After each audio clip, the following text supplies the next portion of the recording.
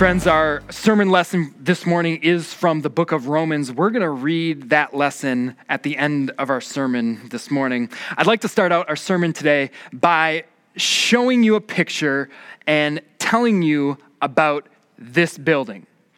This building is located in Cordoba, Spain, and it is called the Mas Cathedral. It's known around the world as that, by that name. And if you're wondering to yourself, that seems kind of confusing, well, you're absolutely right.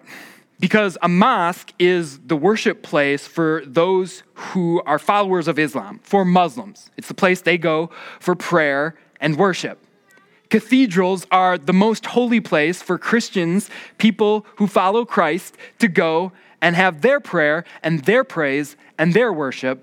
So what on earth is a place that is called both? Well, this building actually has some really interesting history. It was first built in the year 600 by a group of monks to be a Christian cathedral, and it remained just that for about 200 years. In the year 800, the Moors took over Cordoba, Spain, and it was converted into a mosque. And over the next 400 years, it was greatly expanded to be just that, a mosque. But then again, in the year 1200, the city of Cordoba was again retaken by Christians, and it was again turned into a cathedral. This time, the nave, or the main building that you see in the middle, was resurrected in Renaissance-style architecture, and it remains a Christian cathedral to this day. Despite somewhat of a tumultuous past, this building is visited by thousands and thousands of people a year because of its sheer beauty, because of the unique blend of Muslim and Christian art and architecture. And yet, for all of the grandeur, for all of the greatness that is the Mas Cathedral, did you know one of the most fascinating things about this building is actually one of the smallest things in the building? The story goes like this. In the years where Cordoba was under the rule of Muslims, there was a Christian young man who fell in love with a Muslim young lady. And because of his testimony, because of him sharing the gospel with her, she converted to Christianity. Something that was illegal, something that was punishable by death.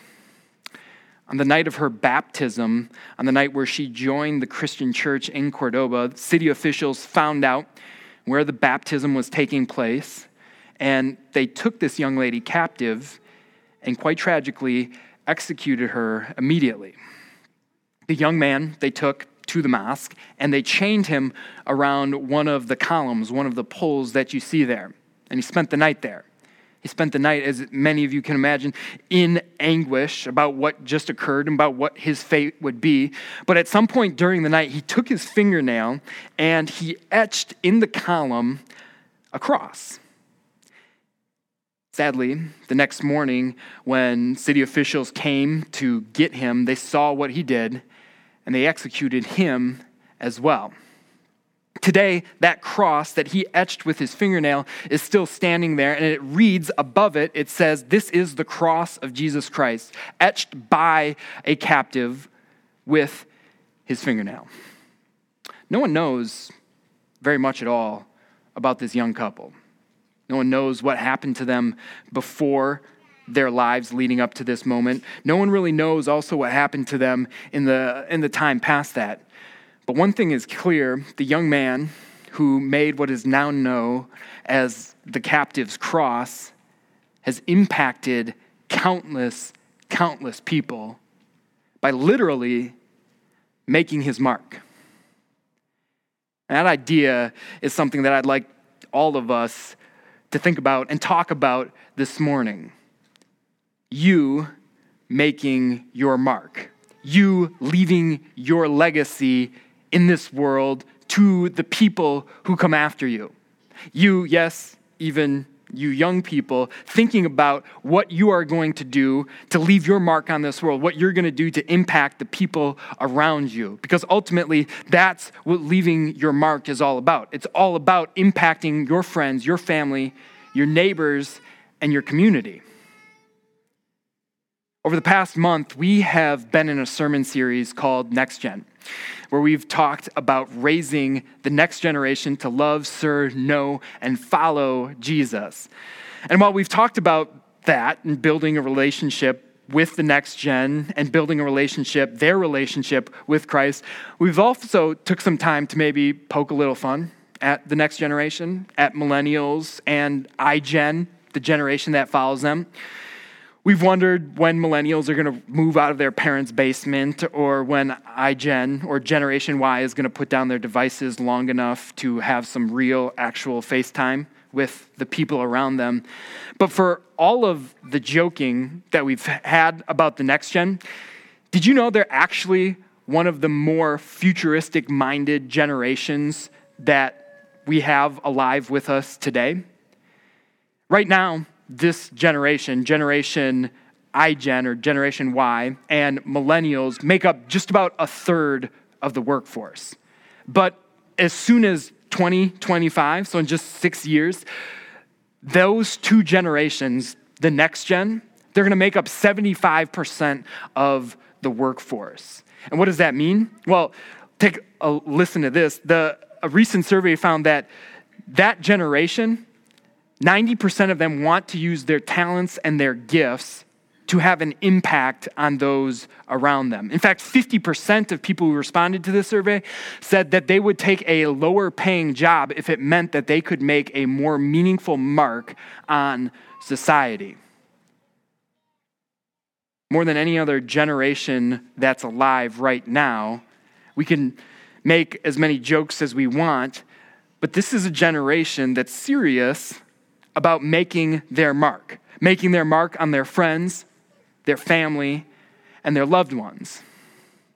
Can you really blame them? I mean, we might think it's kind of cute and it's kind of nice that young people are idealistic and they want to use their gifts to change the world and make a mark on society, but step back for a moment and think about it. Parents of the young people who are going to be confirmed today, aunts and uncles, grandparents, friends. Haven't we all thought about the legacy that we're going to leave during our time on this earth? I don't think it's a stretch to say that almost all of us have taken time to think about how we are going to leave this world, how we are specifically going to leave those whom we know in this life. What mark are we going to make on them? Well, and thankfully, that's what our sermon lesson this morning is really all about. Our sermon lesson comes from a letter written to a group of people, a group of Christians, or people at least interested in Christianity who lived in Rome. And the book of Romans is, at its heart and center, really a question all about making your mark, a question to its core about impact. How are you going to impact those around you? If you read through this letter, you're going to read the Apostle Paul writing to a group of Christians whom he has not met yet. Essentially what it is a pastor writing to the next generation of believers. It's a pastor writing a letter to, if you will, his confirmation class. And as you read it, you sense Paul's urgency. You sense Paul's passion about making his mark on these people, and here's why. Paul hasn't met them yet. Paul wants to meet them, and Paul has been trying to meet them for some time, but because of persecution in the church, Paul hasn't been able to. And the clock's ticking. Paul knows he's getting older. Paul knows travel west is going to be harder for him. He knows he might be arrested, and he doesn't know if he's going to meet them ever again. And so when he starts his letter to them, you can feel that passion. And just in the short section that we're going to read today, you can sense that urgency. We're going to start reading at chapter 1, verse 11, where Paul says this. He says, "I long to see you so that I may impart to you some spiritual gift to make you strong. That is, that you and I may be mutually encouraged by each other's faith." Paul understood where making your mark starts. It starts in the place where all of us have a need. Where all of us have a need to be encouraged, to be affirmed by one another. And with Christians, it's not just getting together to encourage one another, to give the old pep talk to one another, to give another a pat on the back and give it your best try, but to get together with one another around God's word so that sharing the gospel with one another, well, we might be mutually encouraged in one another's faith. And you know this, adults, those of you who are not the next gen. Well, this generation is going to need that encouragement more and more as they grow up. Throughout our sermon series called Next Gen, we basically stole from Jesus' sermon series all about the next gen. It comes from Matthew chapter 18. I want to encourage you to read that chapter and see how this entire chapter, this entire section, Jesus is talking about loving little ones, reaching out to the next generation. And in that sermon, he gives a little illustration, an illustration so that we understand the heart of God. In it, he said this: what do you think? If a man owns 100 sheep and one of them wanders away, will he not leave the 99 on the hills and go look for that one that wandered off? And if he finds it, truly, I tell you, he's happier about that one sheep, than about the 99 that did not wander off.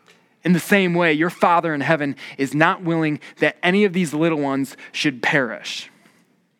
Over the past month, we've talked about what Jesus would do, what Jesus would think if just one of the next gen were to wander away. But we also stepped back and we looked at the fact that it's not just one. Statistically today, it's not 1 out of 99 young people that wander off. It's more like 33 out of 100 that wander off. Right now in our country, statistics are that those between the age of 18 or 24, 1 out of 3 do not have any religious affiliation. That means they don't go to church, they don't pray to God, they don't believe in God, they don't have any relationship with any God or any church at all. And so the question for us is now what? It's not just one that's wandered off, it's 33 out of 100 that wandered off, and what are we going to do about it? What we've talked about for the past month is the heart of God, our God, who with recklessness would leave 99 sheep on the hill just to go look for one. So what are we going to do to look for all of those who are lost and may not even know it?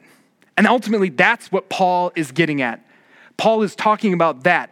The thing that we can do to go after the other ones is get together to mutually encourage one another so our faiths might be strengthened. Elsewhere in Ephesians, Paul said this. He said, you were included in Christ when you heard the message of truth, the gospel of your salvation. When you believed, you were marked in Christ with the seal, the promised Holy Spirit, who is a deposit guaranteeing our inheritance until the redemption of those who are God's possession, to the praise of his glory.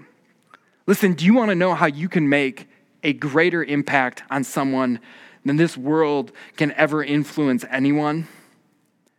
It's simply this. Speak to them the message of the gospel, the message of truth, the gospel of your salvation. And do you know what happens when you do that? When you speak the good news of Jesus to me and I speak the good news of Jesus to you, you make your mark. You make his mark, and you are sealed with the promised Holy Spirit. Do you know what that means? I highlighted just 4 words that I don't want us to forget. Being marked with Christ means that you have the promised Holy Spirit. You are promised to have the Holy Spirit who is going to strengthen you as you find your way through this life to eternal life with Christ. You have an inheritance, a guarantee of an inheritance that is something far greater than anything you will inherit in this life. It is eternal life with your Father in heaven. You have redemption. You have the experience of being bought back as a slave to sin and being set free so you can live a life of freedom, live a life of hope, live a life of joy that cannot be taken by anyone or anything. And most of all, you have a name. You have a name that is God's special possession. You are his and he is yours, and there is nothing in the world that anyone can do, nothing in the world that you can do to change that. He is your God, and you are his own dear child. All that is yours when you make your mark on someone. And listen, if you're here today, all of that is yours because someone took the time to make their mark. To make their mark of faith on you. If you haven't thought about this before, just slow down for a second and think about this. Who is it in your life, other than God, other than Jesus, the Holy Spirit, that is ultimately responsible for you knowing Jesus, for knowing his love? Maybe it's a pastor. Maybe it's your parents. Maybe it's your spouse. Maybe it's a neighbor or a friend. But now I want you to do this. Think about this. Who's responsible for making the mark of faith on that person? And if you could, go back even further still. Who is responsible for influencing that person who influenced you? And keep going back if you could. If you could go back generations and if you could go back years, think about who it is that first made the mark of faith in their lives on someone who influenced someone who ultimately influenced you. If you keep going back far enough, ultimately you might meet somebody who left their livelihoods and left their homes and left their countries just so they could preserve the name of Jesus. Go back further still, you may meet somebody who, depending on where they lived and the time they lived, might have given their life for that. And if you could keep going back even further still, this is interesting to think about, but each of us could draw a line of Christian faith back to the founders of the Christian faith. One dude named Jesus and a couple of his 12 friends. And you think about that for a second. Why did they encourage the way they encouraged? How is it that they were able to make their mark in the way that they did? Well, it's because they knew that one with nail-marked hands had a message of love that ultimately would mark us as his own dear child. They knew that the message of Jesus, the one who lived precisely so he could die for you, bore marks for you so that you might forever be marked in him. Listen, if you want to make your mark on this world, if you want to have exceedingly powerful influence on the people that you love and an influence for a positive, loving way, forget about making your mark. And for a second, think about this. Make his mark. Make his mark. Ultimately, that's what changes hearts. That's what changes lives. That's what marks you and seals you with the Holy Spirit, guaranteeing the inheritance that you have with your Father in heaven forever. You have an obligation to that. The Apostle Paul wraps up our section by saying this. He says, I am obligated both to Greeks and non-Greeks, both to the wise and to the foolish. That is why I'm so eager to preach the gospel also to you who are in Rome. For I am not ashamed of the gospel, because it is the power of God that brings salvation to everyone who believes. Paul reminds us that you are obligated. That's not a word we use very often. Most often we say like, oh, I have a responsibility or something like that. But I like that word, obligated. You are obligated. You owe it to the next generation to make your mark on them. You owe it to them to love them, to show them Jesus, to give them Jesus, to tell him about his love. And when you do that, my friends, that is something powerful. Because the message of the gospel is the power of salvation for everyone who believes.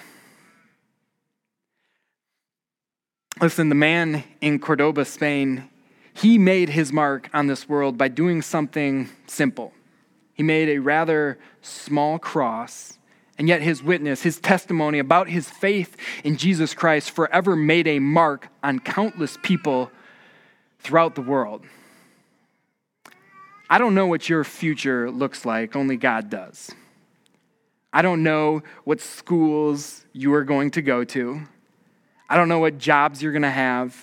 I don't know where you are going to live when you grow up, what relationships that you will be in. I don't know how any of you will ultimately make your mark on this world, but here's what I do know. For 2,000 years, the Christian church, Christian people, have been making their mark on the world because they have the everlasting word of God. They have something that will endure forever and ever and ever. And because of that, that means that the church will be here. The gospel, the good news of Jesus Christ will be here for the next generation and the next and the next. And if God allows it, the next and the next and the next. Cathedrals will fall, but one thing that will not fail and will not fall is faith. Faith that is built on the mutual encouragement of one another, the encouragement that is centered around the gospel, that shares the name of Jesus Christ, that builds one another up and makes our mark, makes his mark on the world. Christian friends, Christian parents, and especially you confirmands today, may God bless you and may God go with you as you make his mark on the world. Amen.